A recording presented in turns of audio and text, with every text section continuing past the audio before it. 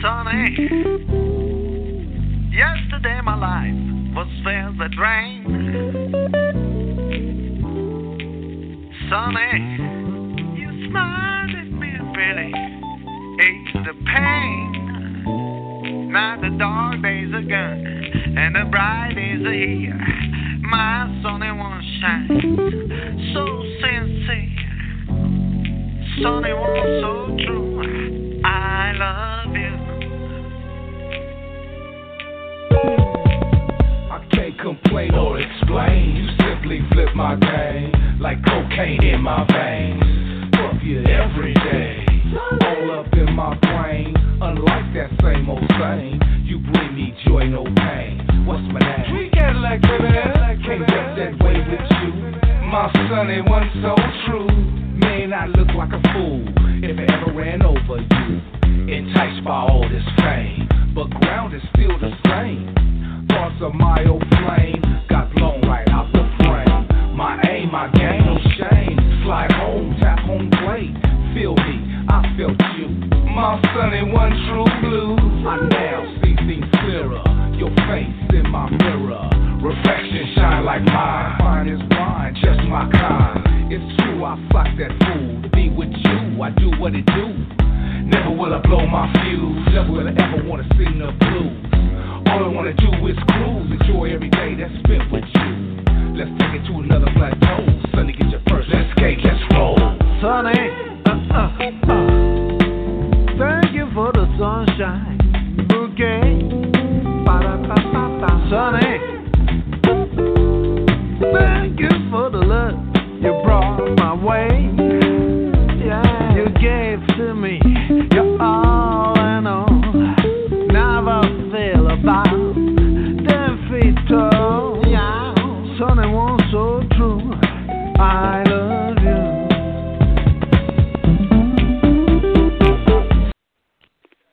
Hello, everyone. I guess we'll pump the brakes right there. Thought I'd just send a little Sunny out to wherever you are, wherever you may be.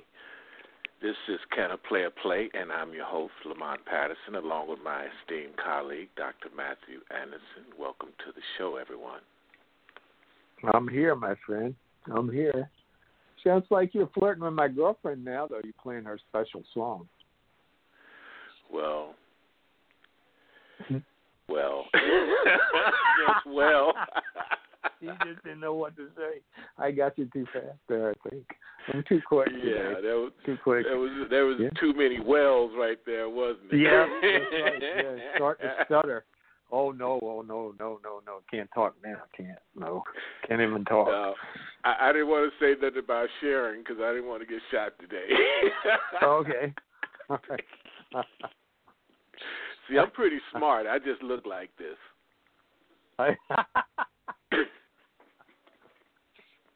That's a good line. That's a good line. So, how you doing? You doing good out there? I'm fantastic. I woke feeling up. better? I know your tooth is bothering you. Yeah, well, the Lord gave me another day, man. So we're gonna make it do what it do. All right. Well, that's good. Well, we got a guest today, Stan Beecham. Stan, you're on the line with us. Well, let's see if he's there. Stan? I'm here. Can you hear me? Yes, we Loud. can. Hi, welcome. Welcome, Stan. It's good to be with you. Hello, So, Stan. How are you? This I'm is doing well. Lamont. How I'm you Matthew. And, Stan, I'm going to introduce you briefly from some of your bio, and then we're going to ask you a whole bunch of questions, if you don't mind. That's good. Yeah, I shot you the Okay. questions. I assume you got them. Hey, I'm on my cell phone, and I have good coverage, but is it better if I plug some headphones into the cell phone, or does it matter? You sound good to me. What do you think, Lamont? Yeah, I hear him fine. Okay. Sounds All right. good to me. All right. If we have a problem, we'll let you know. But it sounds pretty clear Okay. to me. All right. I just got it on the So, phone. It's easier for me. This is pretty clear. If you stay with this, we'll be okay. Okay. Super. All right. So I'm going to introduce you. This is Dr. Stan Beecham, who is a sports psychologist and director and founding member of the Leadership Resource Center in Atlanta, Georgia. Since 1998, almost 20 years ago, Beecham has been helping organizations maximize performance and realize the full potential of their human resources. Senior executives utilize Dr. Beecham's expertise to guide them through the process of selecting and developing high-performance teams. In addition to his coaching and consulting engagements at the Leadership Resource Center, he is also a professional speaker, writer, and committed to advancing the science of leadership development. And Dr. Beecham has also written a book called Elite Minds, and we're definitely going to have a little conversation about that today. Welcome, Stan. We're glad to have you. Thank you. It's good to be with you guys. Now, I'll ask you a question. Usually ask people who come on the show more than once, but I feel led and inspired today. Is there anything that you would like for us to know about you, our listeners to know about you, that is not in your bio, or something special that you'd like to share? Well, I think that just I want people to know that the things that they're struggling with or have struggled with are the same things that I am or have struggled with, and much of my work has, been informed by my own personal experience, as well as the work that I've done with collegiate professional Olympic athletes and then business executives. And the thing I want people to understand is that we're kind of all in this thing together. Okay. Well, that definitely speaks volume right there, because you're just not talking the talk. You've personally walked the walk, so that means a lot. Yeah, and you got to walk that walk every day. Lamont loves it when people talk like that. It gets him all excited. Stan, are you from Georgia? Yeah, I'm a homeboy. Born and raised in Atlanta, right outside of Atlanta. What town? I live in Roswell, which is a suburb north of Atlanta. Okay. But I spent a good number of years in Athens, where the University of Georgia is. I was the sports psychologist for the athletic department back in the 90s there. Wow. Okay. And I still work with several of the teams. I used to go over to Milledgeville to visit my first wife. Oh, yeah? Yeah. Yeah, Milledgeville's getting on now. It's got a pretty big school there, Georgia College. I'm getting Lamont all excited here talking about ex-wives. No, I just want to ask Stan a question. Huh? That's a whole nother show, Stan. I told you I was going to ask some pretty interesting questions tonight, But that's all right, man. I don't have a whole lot of secrets left. Yeah, I got a question, because I'm kind of slow. But what would a sports figure need with a psychologist? Well, it gets into how much of the game is about your physical skill and ability, and how much of it is about your mental and emotional state, which is your ability to access that physical skill, right? So we generally think of these great athletes, the Michael Jordans, the LeBrons, are these incredible physical specimens, which they are. But when you start looking at sport closely, what you'll see a fluctuation in performance, right? So even the best folks, or people who are really talented, they have good days and bad days. And when people start playing at a high level, they want to play really consistently, and they want to be able to access their best most of the time. And that's the mental part of the game right there. Right? Okay. Would you say? I mean, after you have the skill and ability, you got to be able to get to it, and get to it consistently, or get to it under pressure. And that's where most. That the vast majority of what you're talking about is mental, and it's the percentage is higher on what a person learns how to do with their mind than their bodies. I mean, can you balance it out like that? Well, what I'm saying is, let's just take a given group of people. Let's say we're talking about Division I football players, or Division I basketball players, or NBA basketball players. Within that group of people, you've got a certain skill set that's pretty consistent, right, with a few exceptions. And so the question then becomes is who's going to win, and who's going to win consistently. And the people that win consistently are the ones who can access their best performance most consistently.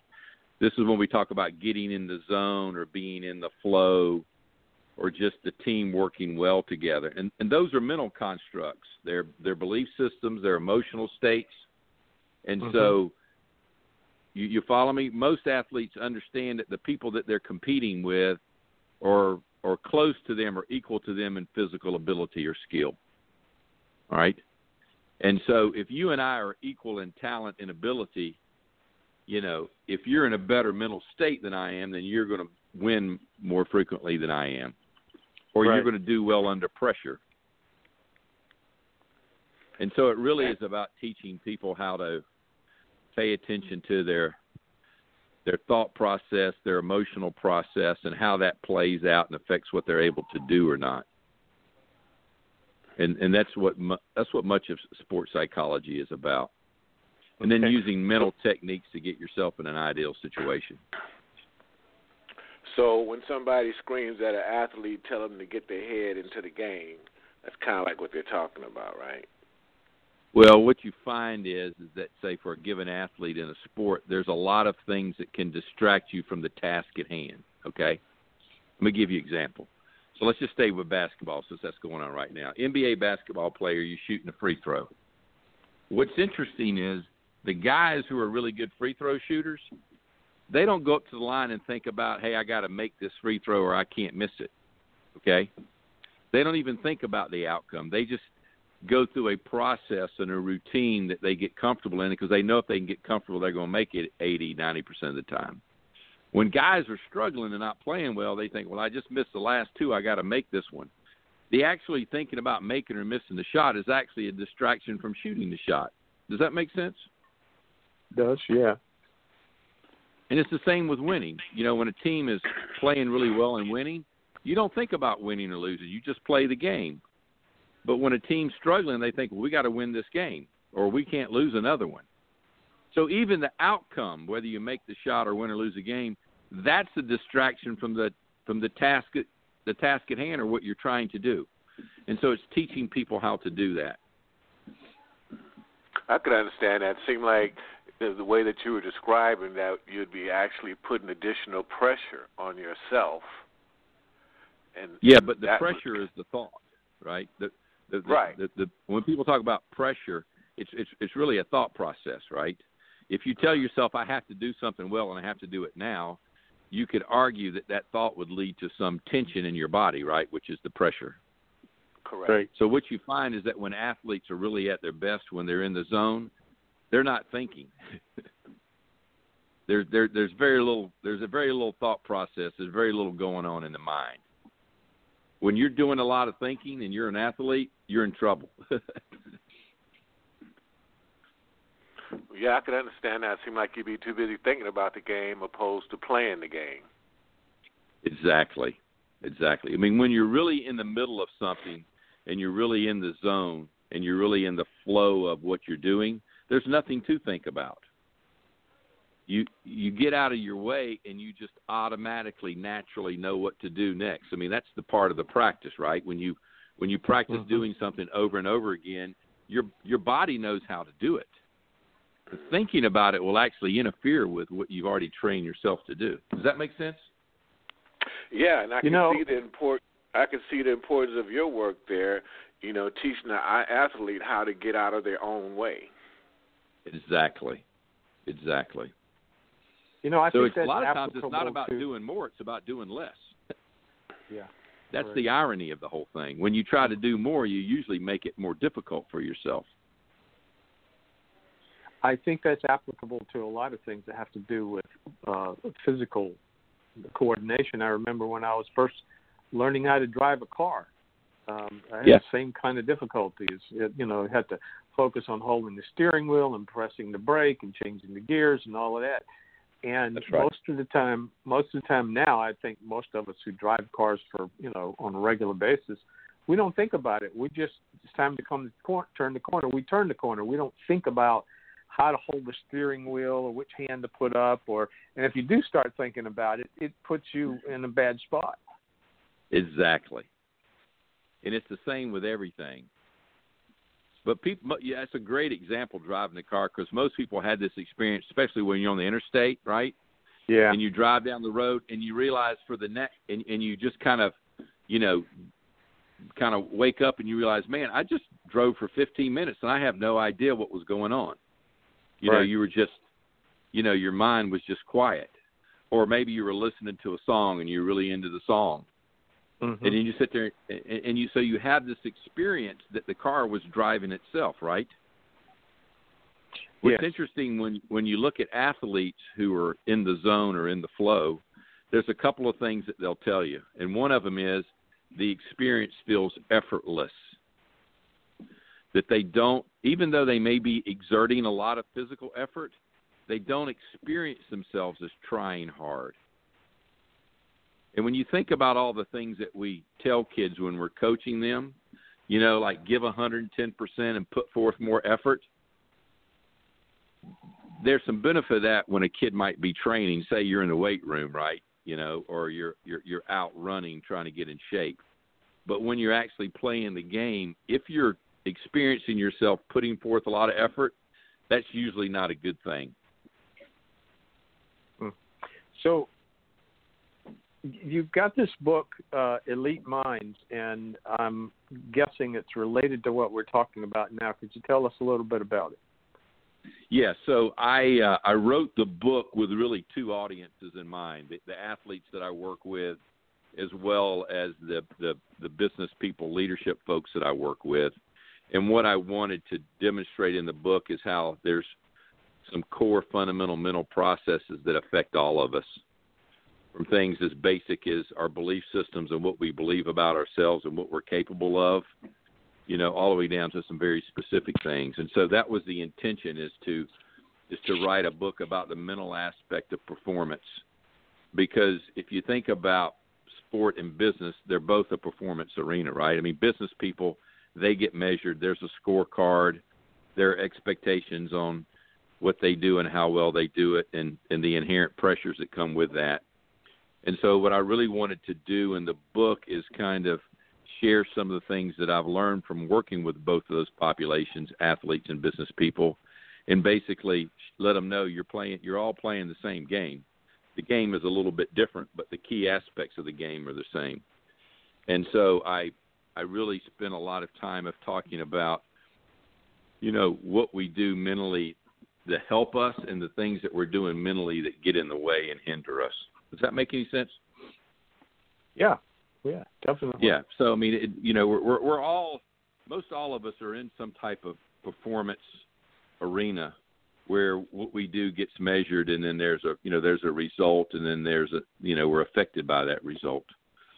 And so that was really the essence of what the book was about. I've self-published it back in 2013. The book did really well, and then last year McGraw-Hill picked it up, and so we did a second edition, and I added a lot of new material, and that book came out in September, and it's doing well. So it's been really fun to listen to people say what parts of the book really affected them. Well, what does it mean better is the enemy of best?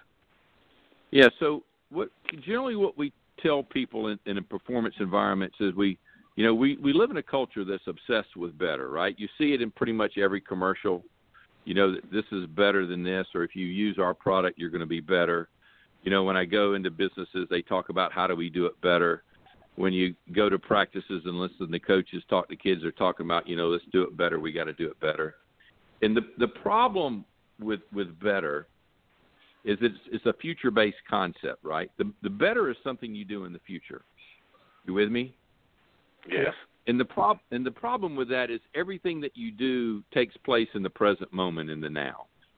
So the reality is I can't do better right now. All I can do is what I'm capable of doing. And so what I want people to understand is what you can do right now and what you can consistently do is your best. And instead of asking people to do better, what we really need to be saying is do the best that you can. Because the reality is you can't do any better than your best. So for most people, this concept of doing better, what really sits beneath that is a lot of people, I'm talking about really talented athletes or really successful business people, they have this sense that they carry around with them all the time that I'm not good enough yet. right? And if I'm not good enough right now, I need to be better. And what I want people to understand is you are good enough right now. And what you're good enough right now to do is to do your best, and that's all you can do. But once you start chasing better, right, you think about most people's lives where they say, as soon as I graduate from college, then my life is going to start. And so you graduate from college and you go, well, now I got to get a job. And so then you get a job. And then, well, now I got to get a better job. And, now I got to get a house. And now I got to get a bigger house. And, and the problem with better is you never get there. You're chasing the tail. Yeah, right. And so I see a lot of people who really, in the eyes of the world, you might say have been very successful, but yet they don't really feel good enough yet, and they don't feel accomplished yet. And this is part of the problem that I see with the better model is, if I'm pursuing better, at what point do I become good enough?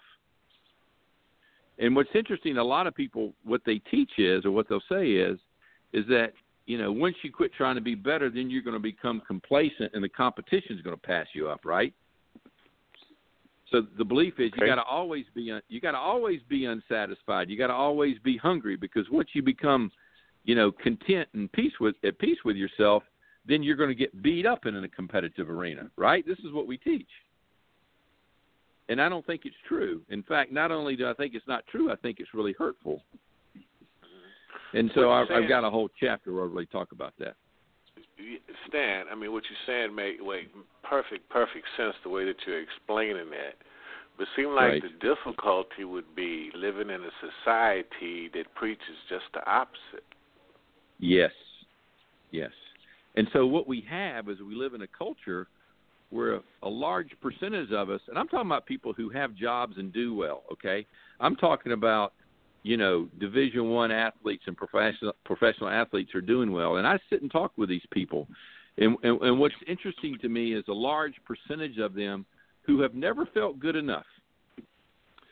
That no matter how hard they work and the success they have, they just don't feel any joy from it. And, my feeling is what's the use of going out there and busting your tail every day and working hard and you never get any satisfaction from it? And we have a lot of this going on. So I want people to understand that your best is good enough, and to be honest with yourself about when you really are putting forth a best effort. Because when you start talking about that, and say, well, is this your best effort? They'll say, well, probably not. Well, then do the best that you can.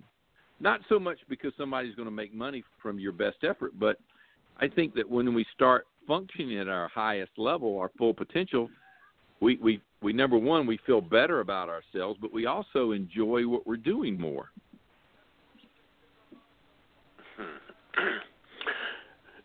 Stan, do you feel like a lot of business people or athletes find that the hardest thing they can accomplish is learn how to get out of their own way? That's it, man. Yep. See, here's what I've found. I have found that there are two fundamental beliefs that people have that pretty much dictate the quality of their lives, okay? The first one is a belief about self. And there's two beliefs that we have about ourselves. I'm just going to make this very simple. One is I believe that I'm good enough, and then the other belief is I'm not good enough, okay? What I'm telling you is that most of the people that we know, that we hang out with, people that do well, their fundamental belief about themselves is that they're still not good enough. This is why I need to be better, right? This is what sits underneath the better model is why do you need to be better?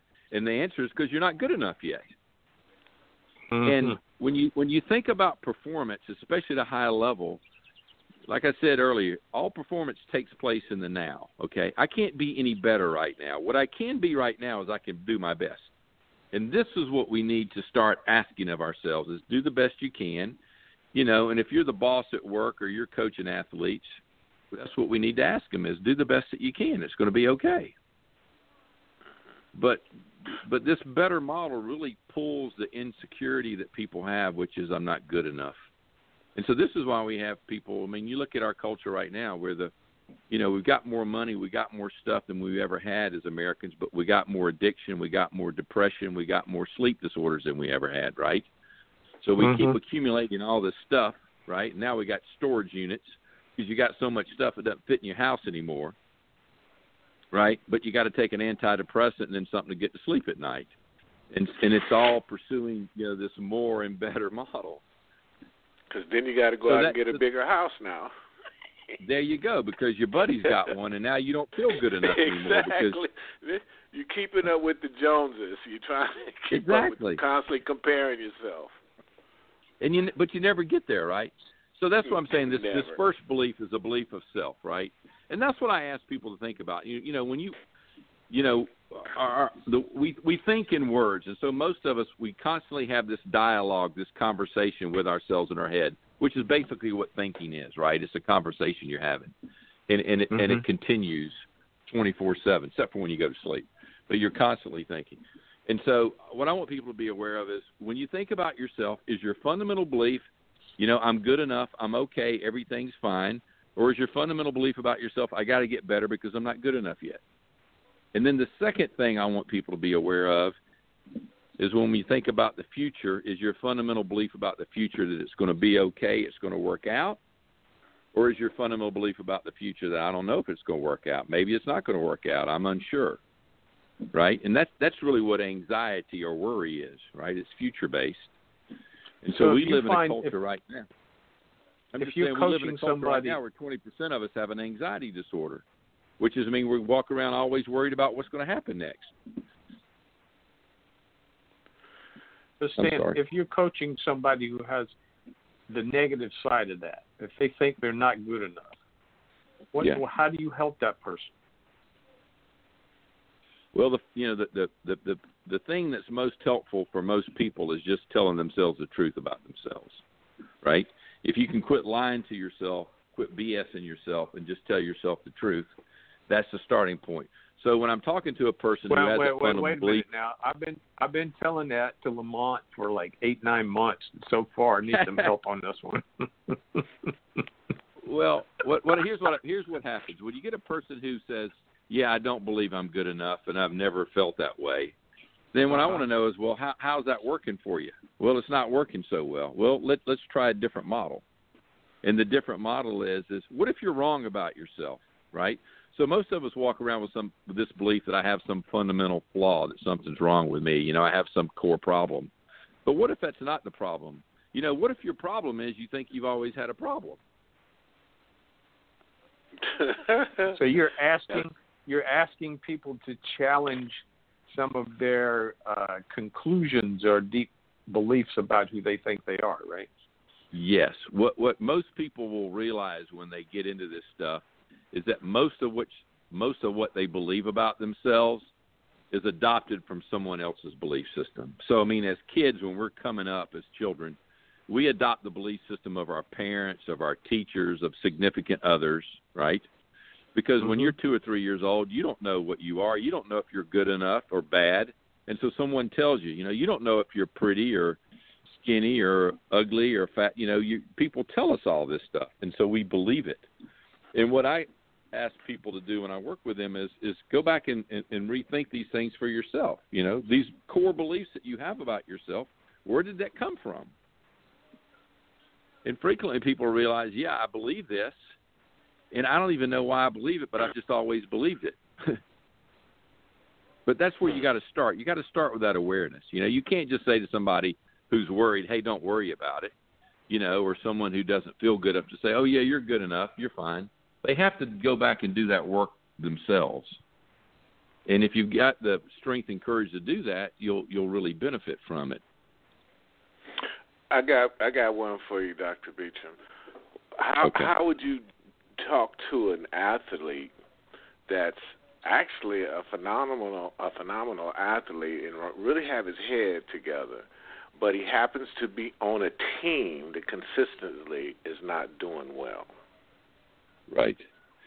So and with that person, he's not doubting himself, his ability, but then he's looking at other athletes with similar ability to his, and he sees that they're doing well, but they have a whole different support mechanism. How would you deal with that athlete? Well, athletes that play on a team, one of the things I want them to realize is they have a big influence on each other. And to be honest about that, what you have with a lot of professional athletes is they try to act like, hey, nobody can mess with me or nobody can, say or do something to bother me. You with me? Yes. And that's just simply not the case. And so when I'm working with teams, I sit with the whole team, and the first thing I want them to do is acknowledge that, we as human beings, we are social animals. And what that means is that we are strongly affected by the people around us, even people we may not like or people we may not even want to be around us. But the fact of the matter is we're going to be strongly influenced by each other. And so to stop and be really cognizant about, so what is the effect, what is the influence that we want to have on each other? I mean, this is this whole thing around teamwork, right? Right. When you think about a successful team, the reality is that the athletes have a positive influence on each other. Mm-hmm. And when you got a bunch of superstars who aren't playing well, the fact of the matter is they're not. They're actually competing against one another. You follow me? And I see this a lot in businesses too. Let's say the three of us work together for the same company and we're all kind of at the same level of management, right? And we realize that there's going to be an opportunity for one of us to get promoted to the next level. A lot of times what will happen is we'll compete against each other more than we would the competition, that's outside the company. And I see this all the time within companies as well as teams, that we're actually competing against our own teammates or our own coworkers. And we got guys like Matthew trying to bring the boss coffee and donuts and stuff. Yeah, and that messes up for the rest of us.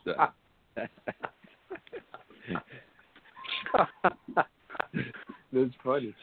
I was going to ask you, I really do understand the thing about teams. I think that the synergy that goes on with teams, and I was thinking about the Super Bowl and the last half of the Super Bowl and what happened to the Patriots in the first and the second. I'm guessing you weren't part of, you don't know people who are in that, but I'm wondering what happened at halftime with that team that switched that energy around, because when I came to the end of the first half, I thought, boy, they're going to kill these people. Now, it was a crazy game, wasn't it? And of course, one of the things that we learned about the Patriots is that they always believe they can win. And I can tell you what I've learned from years of watching competitive sport, and it's simply this: most games are lost, not won. Okay. And to become a winner, the first thing you have to learn how to do is to not sabotage yourself. Yeah. You with me? And when I mean this, when I talk about sabotaging, is the stuff that we do that keeps us from playing to our full potential. And so most of the athletes at the collegiate level, they still do things to kind of get in their own way and mess themselves up. And so what I say is, before we start trying to beat somebody else, let's first learn how to stop beating ourselves. Okay? So what are the things that you do individually to sabotage your own success? And when you can learn how to do that, to quit beating yourself, then you can really begin to learn how to win. But most athletes and most teams, they're still beating themselves. Mm-hmm. Does that make sense? Yeah, that's a good point. Yeah, I think it's a great point. And Dr. Beecham, that seemed like it also applies to entertainers as well, because the anxiety that you feel right before you go on the stage, nobody wants to be a failure, nobody wants to be a flop. You want to do your best performance. Right. So you get all this bent up in your head. Look, I'm going to go out there, I'm going to be fantastic, I'm going to be out there and do great, and your heart gets to pumping something like you want to jump out of your chest, just right. An adrenaline rush. And I'm like, yeah. After you, and I know relating to myself, after I open my mouth a couple minutes, it kind of goes away. But that initial feeling, I mean, how do you control that? Because we all want to do well, and it's like the athletes, and I can imagine they all want to do their best. They all want to do good. Right. They go out there and drop the doggone ball. You're absolutely right. So what's going on in the example that you gave is that when you have a big performance or game coming forward, your body is physically going to prepare for that. And basically what happens is it's what we call the sympathetic nervous system arousal, where you start getting that adrenaline running through you, right? And you start getting the butterflies and that tingly feeling. And that's actually your body becoming chemically different. I refer to that as kind of being on high-test gasoline or rocket fuel. Okay, so when you start having that physical experience, you can interpret it one of two ways, right? You can say, uh-oh, I'm getting nervous, I'm getting butterflies, I'm getting anxious, right? That's not going to help you. Right. But if you say to yourself when that happens, hey, I'm getting ready, okay? I'm getting pumped up, I'm getting juiced, I'm getting ready to go. You follow me? And you don't resist that. Then you can use it. Because the fact of the matter is that adrenaline is in our systems for a reason. It's been in there for, millions of years, and this is the stuff that helps you run away from the wild animal, or when you're in a hand-to-hand combat with the enemy, this is the stuff that lets you fight. So that adrenaline rush that you feel, if you don't resist it and work with it, it will help you. You follow me? But most people are afraid of it because they didn't ask for it. They feel like it just kind of came upon them, right? And what you need to understand as an athlete or performer is this is going to help me. And it will. Wow. That's powerful stuff right there, Dr. Beecham. Good stuff. Well, when you were talking about how people sabotage themselves, I like that line. How did you say it? Most games are lost, not won. Is that the way you said it? Yes. Yeah, and I really believe that. And I think that when you start looking at sport through that lens, there are times when, one team is continuing to play well and somebody just does something phenomenal and wins the game. But usually what you see is that, one team or one of the individuals will mess up, right? I work a lot with tennis players, and in tennis they talk about unforced errors, right?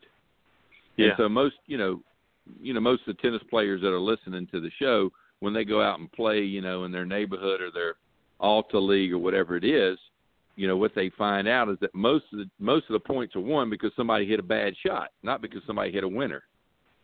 Yeah. You follow me? That's good. Yeah, I'm with you.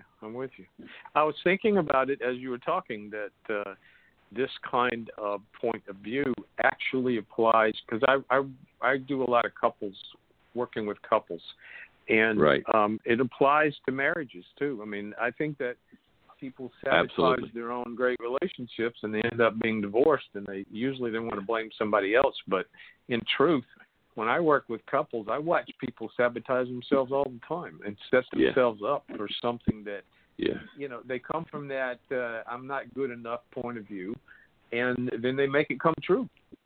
Yes. And then they wonder what happened. Or there's a fear that the other person is going to leave them, right? And so it's like, well, since you're going to leave me, let me just go ahead and give you a reason to leave me, right? Yeah. Or the intimacy gets too much for them, and they sabotage a relationship that way. There's a lot of people who are listening to the show, and what they fundamentally believe about themselves is they don't deserve to be loved. And so what happens is they find themselves in a relationship with someone who loves them. Then they say, well, I'm unlovable, and since you love me, there must be something wrong with you. Right. Right? That's right. That's exactly right. It happens a lot. And then they complain about being alone again. Well, we have to go back to what you said in the beginning, is that people have to start this by being able to tell themselves the truth, meaning I'm doing this to myself. How is that affecting the outcome? My assumptions, my attitudes about myself, and how do I make that choice differently? If I come into a relationship or I come into a basketball game or playing tennis and I think I'm not good enough, I'm going to prove myself right, usually. That's exactly what we do. I mean, everybody's heard of the self-fulfilling prophecy, right? So we have core or fundamental beliefs about ourselves, and we're not conscious of them. But what we do is we go through our life and acting in such a way to reinforce those beliefs. and then stay frustrated and angry because things don't work out for us. What's interesting is we generally think somebody's doing it to us, but we're actually doing it to ourselves. Well, I want to ask you a question about something you just said, and that is when you said people are not conscious of it. And I'm wondering, when you're doing work with athletes or business people, how difficult is it for you to get them to start to actually believe in the reality of having an unconscious mind that affects their performance? Yeah, most people, if they're really struggling and they're really hurting, that'll actually open them up to be curious. But if you've got a person who's still doing okay, they haven't been beat up enough, mm-hmm. they're going to be most people will be pretty defensive of their own belief system, right? They want to argue with you. Mm-hmm. And what I find is that there's a certain amount of bumps and scrapes that we get on ourselves, and after that happens, then we become curious. And a lot of times when I'm working with folks, it's because they're going through a difficult time, and I find those people to be more open than someone who's actually having some success. Oh, that's true. That's definitely true. Yeah. I mean, there's exceptions to that rule, but, you tell somebody that they're getting ready to get kicked off the team or they're getting ready to lose their job, and all of a sudden, their ears will perk up and go, what's the problem? What do I need to do? Mm-hmm. Right? Yeah. Well, I find that it's hard sometimes to get people to believe that there are things that are powerful forces that affect them that they don't know about. And sometimes people think everything I know about myself is all there is to know about me. And most people don't really know themselves. They haven't really sat with themselves long enough to really have that awareness of self. And what I mean by that is that we live in a culture that we have so many things to distract us from ourselves, right? So, I mean, you do your job all day long, then you come home and you turn the TV on and you sit in front of it.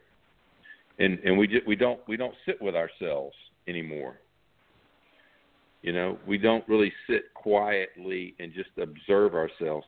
One of the things that I've found to be really powerful that I teach people I work with is for them just to come to the realization that you are not your thoughts and you are not your emotions, right? I mean, if you think about the language, most people they'll say, I am sad. They won't say, I feel sad. Most of the time they'll say, I am sad, or I am depressed, or I am anxious. Right. And we are so identified with our thoughts that we become our thoughts. In other words, people who are chronically depressed, part of what's going on then is they have a thought pattern that's a pretty unhappy thought pattern, which is filled with things of, no, you're no good, you're terrible, you can't do anything right, you screw up everything you get involved in. And so one of the things that I teach people to do is to just observe their own thoughts. And what will happen is when you'll do that, you'll think, of all the things that I could be thinking of right now, isn't it interesting that I picked this one? Right? Mm-hmm. So even how we think, it's habitual. And when you get in a pattern of thinking, I'm not good enough, I can't do anything well, I'm going to mess this up somehow, then you just repeat that thought pattern. And so what I want people to first understand is the thoughts that you're having, that is not you. That's just your thoughts, because you can observe them. And the same thing goes with your emotions, right? You're not your emotions. But most people so identify with their emotional state that they don't see any separation from it. But we're not our thoughts. We're not our emotions. We're that which is observing the thoughts and emotions. The I am, the true self, if you will. Consciousness. But if you don't sit with yourself quietly enough, you can't learn that you're not your thoughts or that you're not your emotions. You think that you are them. Right. Just like people who have success and they have some money, they become that, right? Their reputation, their resume is who they are. And so, we live in a culture when if you say to somebody, hey, tell me about you, who are you? What I actually do is I tell you what I've done over the last few years, but I'm not telling you who I am right now. I tell you all the things that I did. or accomplished as if that's who I am. Right. So a big question, how, as we're talking about elite mind, how can someone learn how to develop the elite mind? Well, you can, and again, one of the first things that you have to do is really learn how to observe yourself, right? So your own thought process, your own emotional process, and we have this thing called attitude, right? And we talk a lot in sport about attitude, and I would say attitude is really where your thoughts and emotions come together, right? And the attitude, the beliefs that you have about yourself really ultimately dictate what you do and don't do. And so what you find is that people who've done these great things, or people that we call successful or great folks, we tend to think that they're just so very different from the rest of us, right? Mm-hmm. But what's really different about them is they have a different set of beliefs about themselves and what they're capable of. In other words, you're not going to do anything if you don't first think that you could do it, right? You're not going to try to climb a mountain unless you really think you can climb it. You're not going to, go and work out and lose 20 pounds unless you really think it's possible to lose the 20 pounds. And so one of the things that's interesting is that people that, who have these elite minds, part of what it is the things that they believe about themselves and what they believe that they're capable of doing is quite different than the rest of us. But we think the difference is they have some, unique skill set, right? That they're smarter than us, or they're, faster than us. We tend to think that the big difference is the physicality, but it's really not. It's the belief system. Mm-hmm. And so one of the things that I try to get people to be honest with themselves is just admit to yourself that you don't really know what you're capable of. That most of us are going to go through our lives and we're not going to do the things that we're capable of doing. I was reading some stuff recently where people who are researching just what the body's physically capable of doing. And they're saying even with like Olympic weightlifters, we probably only lift somewhere around 80% of what the body's actually capable of doing. Wow. And if you think about running for a second, when Roger Bannister broke the 4-minute mile, many years ago, we believed that it was impossible to run a sub 4-minute mile. And as soon as he did that, what happened? Well, then a bunch of other people did it afterwards. Right. You follow me? Yeah, amazing. I'm sure the first time somebody dunked a basketball, people stood around and go, I can't believe that person just dunked a basketball. I remember when I was playing high school ball in Atlanta, there were like 2 kids in all of Atlanta that could dunk a basketball. And when you saw it the first time in real life, you're like, wow, that is the coolest thing ever. And so that's really the beginning, the inception of that is what do you hold as true in terms of what's possible and what you're capable of doing. And, we're capable of, each of us, of doing some pretty remarkable and amazing things. But if you're going to start with the belief that there's, something wrong with you, or you're not good enough, or you're somehow defected, then you never get there. Yeah. So, Mike, did you going to say something? Yeah, it would seem like the hardest thing for us to learn how to do is the most simplistic thing ever, is learning how to get out of our own way. Yes. And to admit to yourself, I tell people all the time, I say, you know what my biggest problem is? And they go, what? And I go, me. I'm my biggest problem. But most people, they think that somebody else is their biggest problem, right? Oh, yeah. And so what you got to first do is we got to quit blaming, our parents or the situation that we're in or where we live or how much money we don't have. We got to stop doing that, which is not the truth. And the truth we have to tell ourselves is I get in my way. I am my problem. I am the obstacle to my success. And once you really understand that, okay, I'm the person keeping me from living the life that I really would love to live. Yeah. And you have to learn to speak that truth to yourself. And then once you can get there, then you'll get to the next step. But that's the first step, okay? We lived in this victim culture, right? And what's interesting about the language of a victim is they want to always tell you what happened to them, right? That's the story they want to tell. Let me tell you what happened to me today, right? And what I want to know is, tell me what you did today. Don't tell me what happened to you. Tell me what you made happen. You know, here's what I did today. These were the thoughts that I had. These are the things that I held as true today. These were the actions that I took. You know, these were the ways that I engaged other people. And so we got to get out of this thing of that, you know, our life is happening to us, and we're just this passive responder to it. No, we are making it happen. You're making your life up right now. I mean, but you know, people don't even think about when they talk about my future. You know, the reality is your future. When you do future, it's just a thought, right? Because none of us know what's going to happen tomorrow, but yet we're all thinking about tomorrow. So the reality is when you're thinking about tomorrow right now, you're actually making up a story called tomorrow. But when people tell you their story of tomorrow, they tell it to you as if it's a factual, truthful thing, right? Here's what I'm going to do tomorrow. The fact is, I don't know what I'm going to do tomorrow. I may not be alive tomorrow. But anytime you start telling a story about what you're going to do or your future, that is a made-up story. That is a fictitious story. And most people tell the story of their future as if it's fact and truthful. They don't understand that it's a fiction story.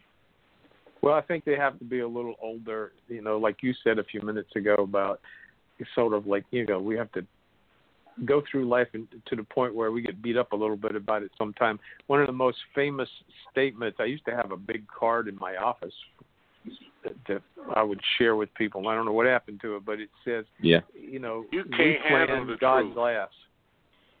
Yeah. That's yours. Mine was we planned God laughs. You know, it's like we make the plan, but God laughs. You know, that loosens us up to think, well, you know, I do have some ideas about tomorrow, but maybe it could be different from that. And that opens a door, opens a window, prepares us for possibilities. And you know, it's okay to have plans, but sometimes we kind of hang on to them a little too tightly, right? Mm-hmm. Or we need the plan to go exactly the way we want it to go. But the fact of the matter is, you might not get there the way that you think you're going to get there. You might still get there, but the way that you get there might be very different than the thing that's, you know, in your plan of how you're going to get there. That's right. Often true. You know, and being willing to hold that plan loosely. I think that's a really powerful point. Yeah. You know, the other thing I tell people, you know, goal setting is a pretty interesting topic for most folks. And, you know, when we talk about it, I see most of the time when we set a goal that we feel like we're pretty much 100% sure we can hit, right? And what I think we should do is we should set goals where there's a pretty good chance that you may not hit it. Maybe like a 60% chance of success and a 40% chance of failure, right? And being okay with that risk. Because the avoidance of risk or the avoidance of uncertainty, that's basically what fear is, right? Right. And what I want people to do is let's get comfortable with the fact that our life and our future is uncertain and that you're not going to change that. And so don't back away from it. Lean into that risk and uncertainty. And if you will, you'll live a really interesting life. And even if you're setting goals where you only got a 60% chance of succeeding, you're still going to do bigger things than the guy who's setting, you know, a little goal that he's 100% sure that he can hit. Because nothing beats a failure but a try. Yeah.